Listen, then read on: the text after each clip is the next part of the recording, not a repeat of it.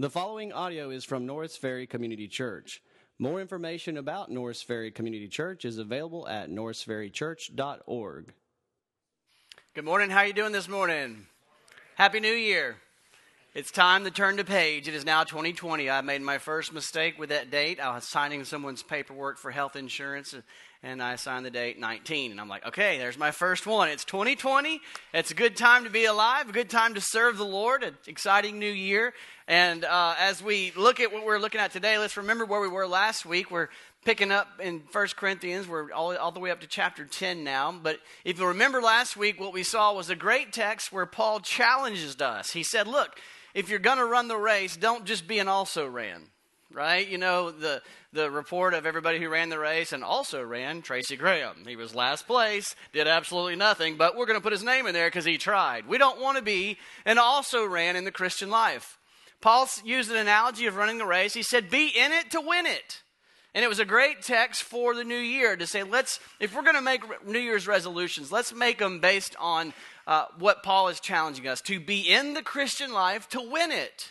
Not just to run, not to get a participation award, but to win the prize. And we were challenged to say that means we should remain focused on what the prize is, and that is to the glory of God, that we might win some to the Lord.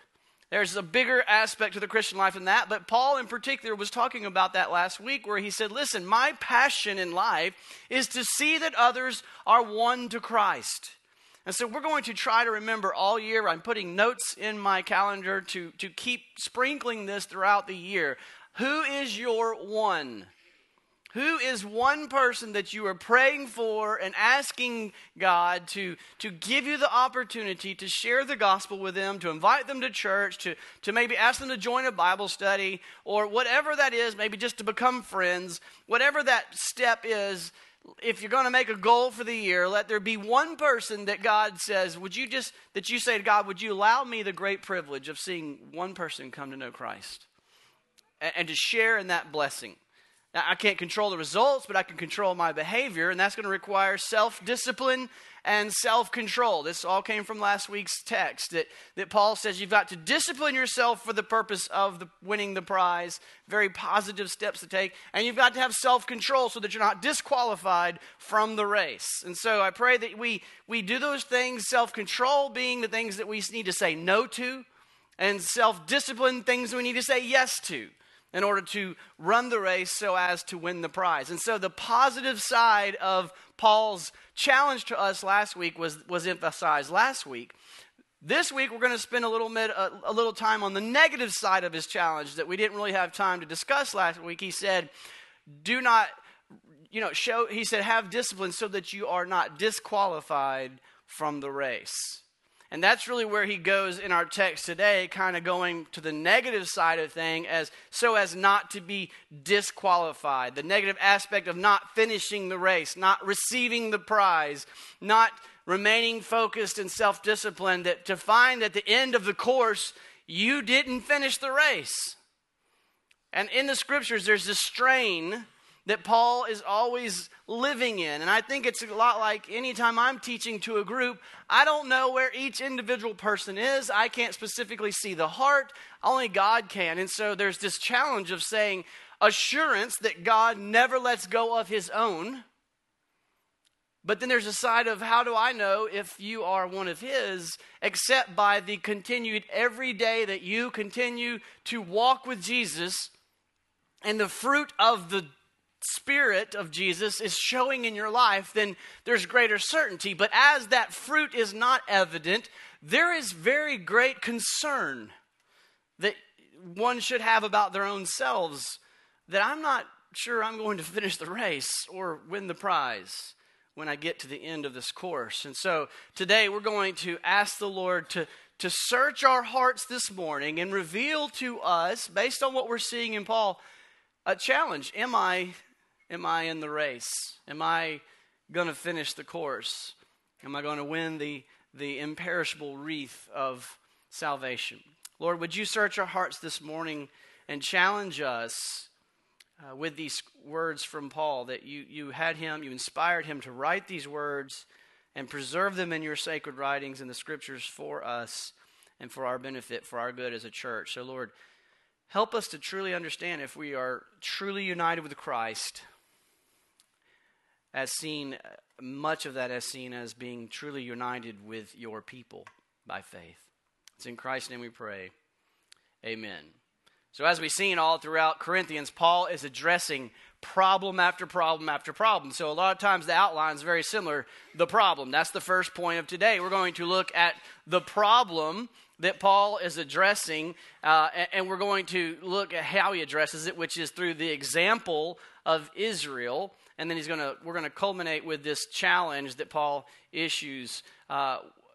We talked about the problem. The problem that we're going to see is the same problem we talked about several weeks ago, or actually probably a month ago in chapter 8. But I'm going to pull verses 15 through 22, which is the end of our text. We're looking at chapter 10.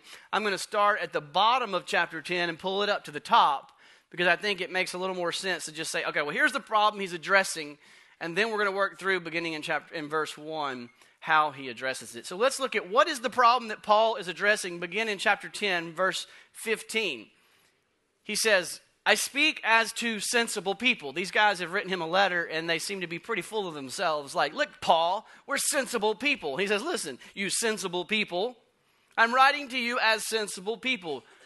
Judge for yourselves what I say. Verse 16, here's what he says. The cup of blessing that we bless. This is the Lord's Supper cup. The cup of blessing that we bless. Is it not a participation in the blood of Christ?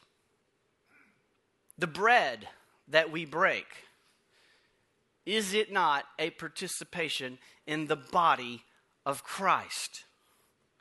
Because there is one bread, we who are many are one body. So there's this many individuals coming in, partaking of the one bread that is broken and dispensed to the members. His point is, we who are many are one body, for we all partake of the one bread.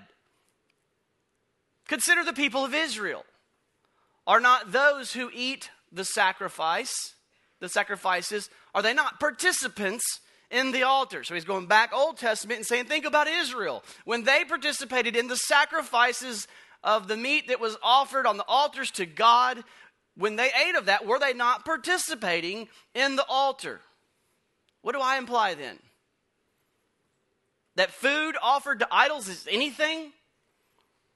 Or that an idol is anything? No, I'm not implying that. The pagan sacrifices that...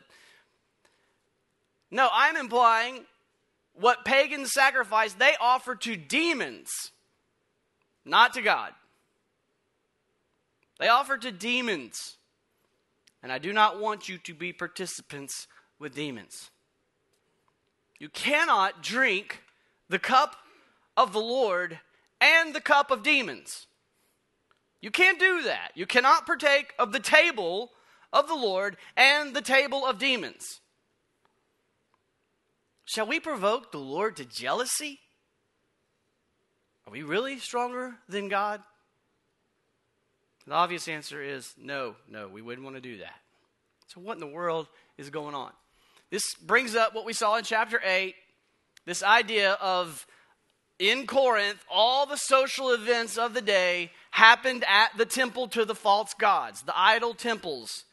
It was like as common as it is to us to go to a restaurant. We went out to eat last night as a family. It was that common. I read to you a few weeks ago when we looked at chapter 8, an invitation that was an actual invitation that has been found to the birthday party of the first birthday of one of their children. Where was it? It was at the temple of the gods.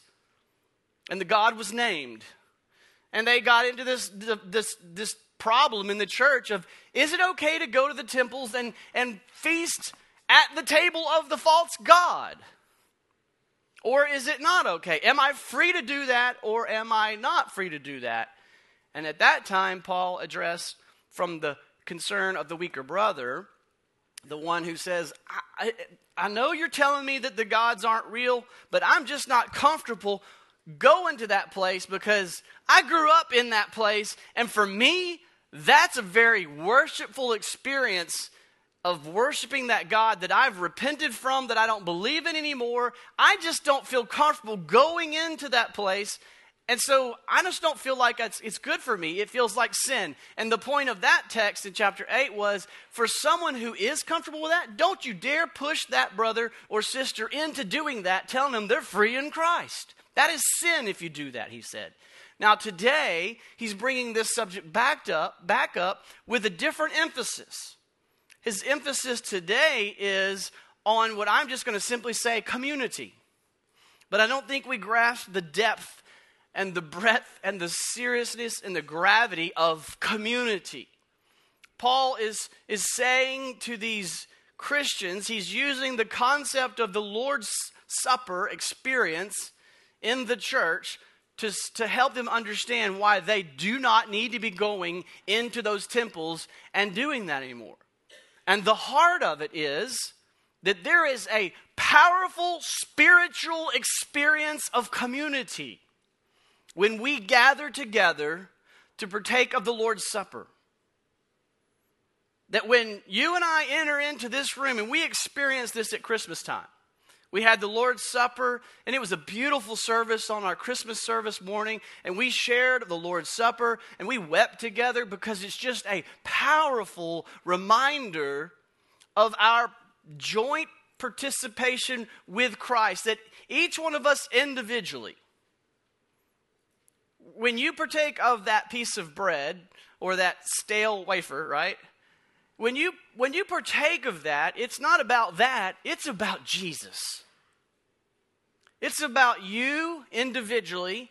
If you are putting your faith in Christ, what does that mean? You're putting faith that God accepts the body of Jesus Christ as the necessary sacrifice for your sins. And that apart from that sacrifice, you have no hope for salvation and reconciliation with God. And so when you come in as an individual, you're locking arms with other individuals saying, my sole hope for my soul is the sacrifice of the body of Jesus Christ. And when you get that, that's a powerful experience. And the cup, that my sole hope is that without the shedding of blood, there is no forgiveness of sin, the scripture says. But Jesus shed his blood for me that I might have forgiveness of sins. And so I am reminded of my union with Christ through the body and the blood of Jesus Christ. But there's another aspect there. The Spirit of God lives within me. The Spirit of God lives within any other individual whose sole hope is Christ. How many spirits of God are there? One. How many Jesuses are there? One. How many gods are there? One. And so just like there is one loaf and one cup that is dispensed among the body, we individually become one by our common faith and our common experience in the salvation that God has provided for us through Jesus Christ. So it's not just like, hey man, we all went on a good trip together and we're all united, we're bonded by that memory. It's that, but it's not just that. It's much more than that. There's a common experience, a common tradition, a common belief, a common trust and that unites us.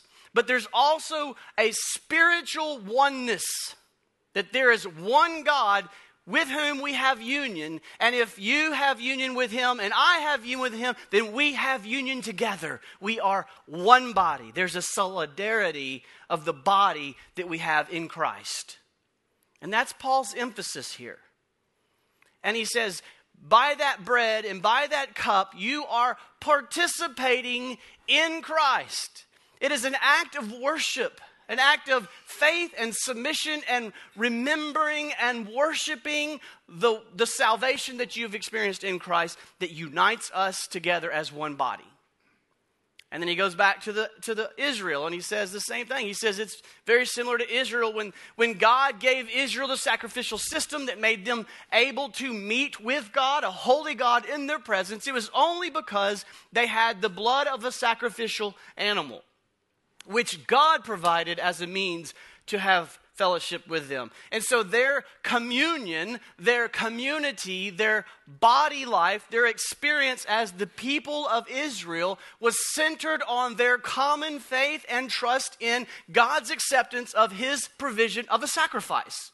He says, so when they ate of that sacrifice, were they not participating in God when they did that? And so his point is, when you gather together at a worship feast, it's not just eating bread and drinking wine. There is a powerful worship experience that's going on in this place. And he says, and the same is true when you go to those temples. Y'all following the logic? Have I put y'all to sleep this Sunday morning? All right. So that's where Paul's going. He's going, this is a powerful union of the body of people who believe in a common faith in one God, Jesus Christ. He says, when you go up into those temples and you have worship feast with them, how dare you do that? You cannot drink the cup of Jesus and the cup of demons together. And they would say, whoa, Paul, you are too crazy and radical about everything. I'm not drinking cups to demons. He's saying, there's only two choices, God and Satan. And if it's not of God, it's of Satan. That's what he's doing here. Very black and white. Let me cut through the chase for you. You are drinking of the cup of demons, Paul says, when you go to these places, because they are not celebrating their oneness in Christ. So this is the idea of the community. The communion, the koinonia, the fellowship, the bond servants, the bond where we get that idea, the bond that comes together because of our bond servants of Christ that we share. That is what unites us, and we can't be united with any other false gods. And that means we cannot have horizontal union with other people who are not united with Christ. So he's saying you can't go have communion or community and fellowship at that kind of level with unbelievers. And he says that's what's happening at those feasts. There is something inherent in the nature of the Christian's Lord's Supper that makes participation in these pagan suppers absolutely a problem. And Paul says that's the problem. He says it's a big problem. Clearly, the root of the problem is their pride and arrogant mentality. He says, shall we provoke the Lord to jealousy? Are we stronger than he? They seem to have this arrogant, like, I'm strong enough. I can go immerse myself into their ungodly pagan culture, and I'm going to be all right. He says, oh, no. Don't you dare do that. You have been immersed into a new community. We see this in Acts when they repent, they were convicted at the proclamation of the gospel. They say, what shall we do? He says, repent and be baptized from your old community to your new community. That's a part of being born again, is you leave your old community of faith in other things and other false gods, and you are immersed. We symbolize this with baptism. We are immersed into a new community of faith in the one God through Jesus Christ.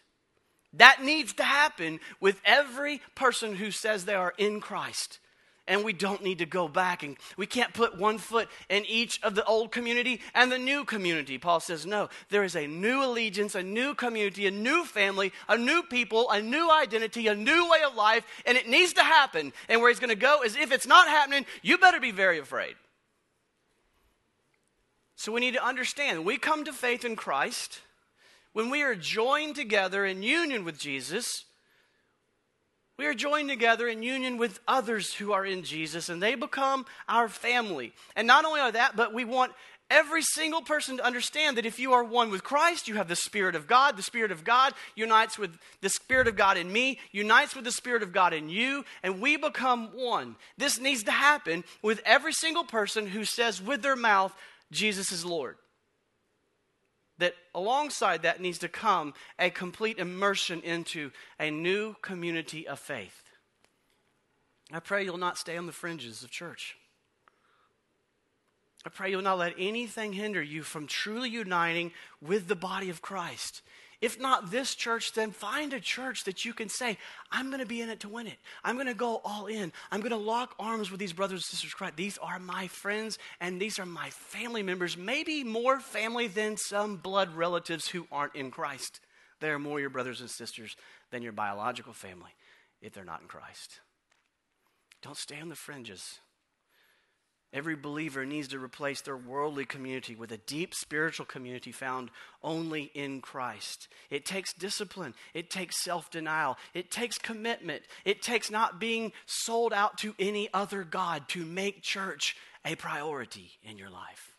To make have you heard anything about legalism, about rules, about you should because it'll make you right with God? No, but those who are right with God by faith are given the Spirit, and the Spirit yearns the others with the Spirit of God.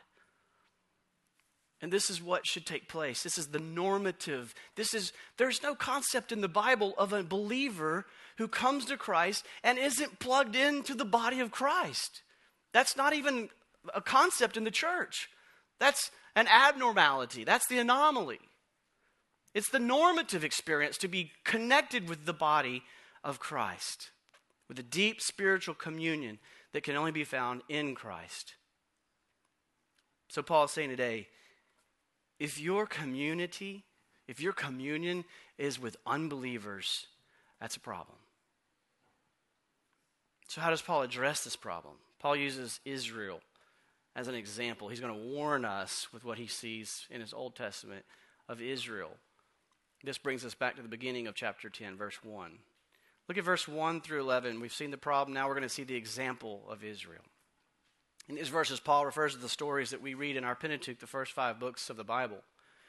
And all the stories are about when God delivered Israel out of slavery to Egypt, Israel being the people of Abraham, who God said, Abraham, who was barren, and his wife were barren, and they couldn't have kids. God said, you're going to have thousands, you're going to have a nation of children, and they're going to become a nation, and then they find themselves enslaved in Egypt, and then God miraculously goes in and delivers them and does miracle after miracle after miracle to deliver them out of Egypt and to the promised land, and this massive journey goes on, and we learn all kinds of lessons about humanity through watching Israel. And here's what he says in verse 1, "For I do not want you to be unaware, brothers. Our fathers were all under the cloud." That means God's presence was with them at night. It looked like a fire. In the daytime, it just looked like a cloud of smoke. And it was the presence of God. And they all passed through the sea. And all were baptized. Paul's going to use New Testament language to show the parallel between the members of Israel in the Old Testament with the members of the church in the New Testament. So he uses this language intentionally, reading back, looking at the stories, using New Testament church language. He says they all passed through the sea. They were all baptized, immersed is what baptized means. They're all immersed into Moses, in this community of Moses, in the cloud and in the sea, and they all ate the same spiritual food like the Lord's Supper, and they all drank of the same spiritual drink, for they drank from the spiritual rock that followed. The rock was Jesus Christ. And so he's reading back the stories of Old Testament, where if you know these stories, you're going, wait, yeah, no, I remember these stories. They crossed the Red Sea, God parted the sea, they came through, and they got the law of Moses, and on the journey, God provided food, and Nehemiah 9 says it was the Spirit of God who provided the food through manna and dove and quail, and also God provided water from a rock, and the spiritual provision of God for water, and he's taken all that and saying, let me make this analogous to the church in Christ, the Spirit of God, and the Lord's Supper and baptism.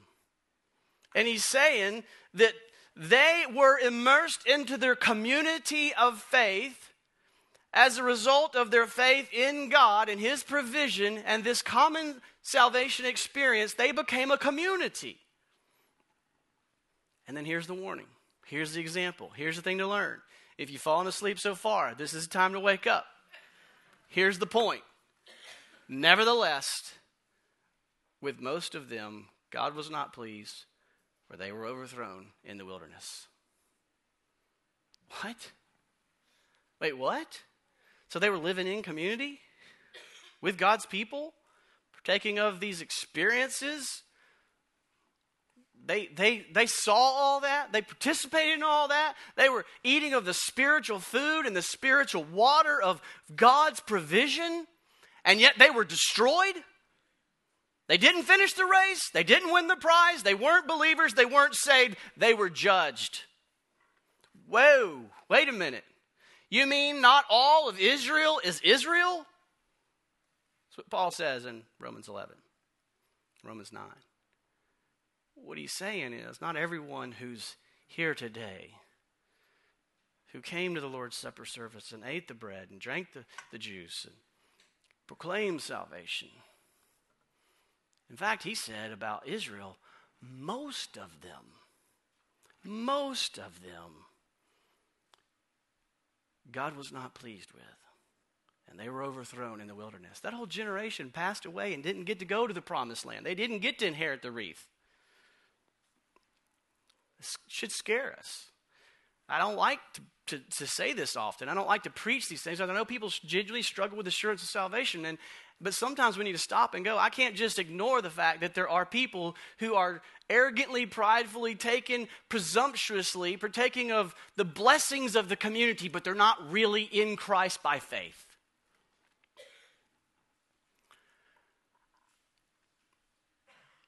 Why were most of them overthrown?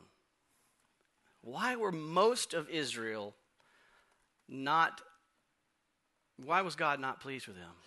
The scripture tells us very clearly. Because they remained in their unbelief and in their disobedience. It's not a mystery. Am I saved? Am I not? Look at your life. To the extent that you see the fruit of the Spirit, faith, belief, obedience, doesn't mean perfection, but when you see those things showing up, the greater you see that, the greater certainty, the greater assurance you get to enjoy. Though God had lavished upon them grace, grace, grace, most of them remained in their stubborn disbelief and disobedience. That's the story of the Old Testament. That's the story of the Pentateuch, the first 5 books. I'm going to read Nehemiah 9. It's a very long passage, but I just felt like God leading me to read it. Because if you don't know the whole story, you don't hear the right version of God. And you start thinking the wrong picture of God. How did God do this to them is what you start to think. That's what the devil whispers. Oh, what kind of God would do that? Well, let's read the whole story, Nehemiah 9. And I'm going to read you some excerpts.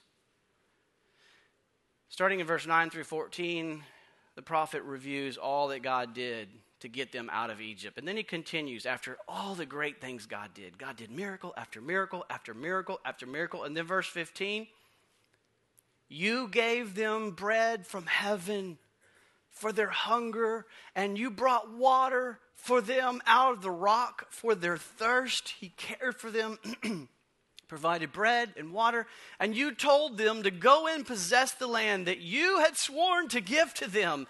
But they and our fathers acted presumptuously, and they stiffened their neck, and they did not obey your commands. They refused to obey, and they were not mindful of the wonders that you had performed among them. But they stiffened their neck and appointed a leader to return to their slavery in Egypt. But you are a God ready to forgive, gracious and merciful and slow to anger, abounding in steadfast love. And you did not forsake them, even when they had made for themselves a golden calf and said, this is your God who brought you up out of Egypt. The golden calf. Okay, that's what brought us out of Egypt. And even when they had committed this great blasphemy, you in your great mercies did not forsake them in the wilderness. The pillar of cloud to lead them in the way. You did not depart from them by day, nor the pillar of fire by night to light for them the way which they should go. You kept providing. You kept providing. You kept leading. You kept guiding. You gave your good spirit to instruct them. You did not withhold your manna from their mouth. You gave them water for the thirst. 40 years you sustained them in the wilderness, and they lacked nothing. Their clothes didn't wear out. Their feet didn't swell. Nevertheless, verse 26, look at verse 26, because he'd gone on several more verses of just detailing how gracious God was to them, getting them settled in the promised land. Then verse 26, nevertheless, they were disobedient, and they rebelled against you. And they cast your law behind their back and killed your prophets who had warned them in order to turn them back to you, and they committed great blasphemies. Finally, therefore, you gave them to the hand of their enemies. Heed the lesson of the Israelites. Though all of them enjoyed the blessings that come with snuggling up with the community of faith, there are tremendous blessings that come with that. It's by being with the people of God, you can enjoy many of the blessings of God. But most of them, not a few, not some, most of them failed to believe and were judged. Paul is saying, beware. If you find yourself immersed in the community of unbelievers, beware. Back to our text, verse 6. Look at our text. He says, now, these things took place as examples for us. This is how your Old Testament serves you. This is examples for us that we might not desire evil as they did. I want to have community with those people. Beware that you not desire that. Most of them failed to finish the race. He goes on in verse 7, do not be idolaters, as some of them were. As it's written, the people sat down to eat and drink and rose up to play. Let's see the language he's doing. He's pulling all the old and all the new and applying it to their day where they want to go sit and eat and play at the temple houses. He says, we must not indulge in sexual immorality as some of them did, and 23,000 fell in a single day. That was another example of the Old Testament where they took on the pagan culture's practices, and God said, whoa, nuh-uh, and a holy fire burned through. We must not, he goes on in verse 9, put Christ to the test, as some of them, and were destroyed by serpents. These are all Old Testament stories you can go back and read. Verse 10, nor grumble, as some of them did, and were destroyed by the destroyer. Now these things happened to them. Why? As an example for us. They were written down for our instruction, on whom the end of the ages has come. Christ has come. We're in the final stages. We need to learn the lesson of Israel. We need to learn by Israel. There's a lot of people participating in the community and participating in the world, and most of them are not going to get the prize. The point being for us is this: not all who call themselves Christian are Christian. If your life is characterized as desiring communion with the pagans, desiring evil, desiring sexual immorality, putting Christ to the test, then beware. That is not characteristic of God's people. The writer of Jude in the New Testament, Jude 5, makes the same point saying this. He says, now I want to remind you, Jesus, who saved a people out of the land of Egypt, afterward destroyed those who did not believe. Just being in the church is not what God demands. God demands a heart of faith and trust and hope and reliance solely upon the blood of Jesus Christ. And then the Spirit of God indwells that believer and transforms them and immerses them in a new community of faith that hates the old way of life, that is warring against the sinful desires of the flesh and not embracing them. This brings us to our final point, the charge. Look at verse 12. We've seen the problem, the example, and finally Paul gives us straight up the charge. Therefore, let anyone who thinks that he stands take heed lest he fall. Do you hear the warning of the pride and a call to humility? You think you are all that. You're good because you got membership in the church. You're going to community group. You're coming here on Sundays. And you're living in the community of the world. Beware lest anyone thinks he stands unless he finds that he falls. You can't have your cake and eat it too. You can't have one foot in the church community, one foot in the community of the devil. To live this way is to give yourself over to idolatry. You can't kid yourself and call it something else with prettier words. Paul says, no, I'm going to call it like it is. You can't drink of the cup of the blood of Jesus and drink of the cup of the devil. That's your choice. To live this way is to give yourself over to idolatry and to the one who is behind that idolatry, and that's the devil. I know we don't call it that. I know that sounds radical. That sounds a little too church. That sounds a little too crazy. That's the way it is. When you're immersed in the community of unbelievers, you're sharing communion with the devil's community. So what should we do? Verse 13. Flee. Flee. No temptation has overtaken you that is not common to man. God is faithful. He will not let you be tempted beyond your ability. If the Spirit of God is in you, then you can run. I want to say run like the devil, but that's probably bad. You run from the devil. Run from the devil. But with temptation, he will provide a way of escape that you may be able to endure it. Therefore, my beloved, flee from idolatry. So let me summarize Paul's message. There's a very powerful spiritual communion among true believers. We see it in the Lord's Supper. We see it in the baptism. We see it in this community. We experience it. If you are still longing for some powerful communion with unbelievers, there's a real problem. Something should change. The Spirit of God should drive you away from that community into this community. Doesn't mean we don't go befriend them and reach them with the gospel of Christ, but we're not looking for communion with them. If that is where you are, with communion in there on the fringes of the church, or even active in the church, but still desirous of the communion with the world and the things of the world and the ungodly behavior that accompanies that, and you find joy in that, there's a problem. Paul said, I do not want you to be participants with demons. You cannot drink the cup of the Lord and the cup of demons. You cannot partake of the Lord's table and the table of demons. Shall we provoke the Lord to jealousy? Are we stronger than he?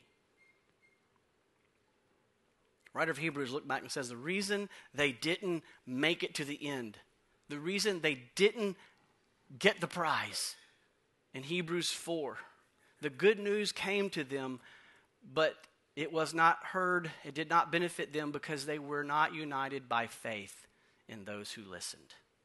You can know it all up here, but if you're not trusting in Christ alone, it does you no good. In fact, it probably does you deceptive harm. Father God, I pray that there will be none in here today that are deceived. Let these words of Paul be a blessing to us as they cause us to run from the community that is shared in the world of sinners and the lifestyle of the devil. Let us find great joy in the communion of the saints at the table of the Lord Jesus Christ. Let us find joy in the holiness of God. Oh Lord, would you convict us all over this room, everyone in here, Lord, would you convict us of godless desires, godless behavior, and reignite within our hearts a passion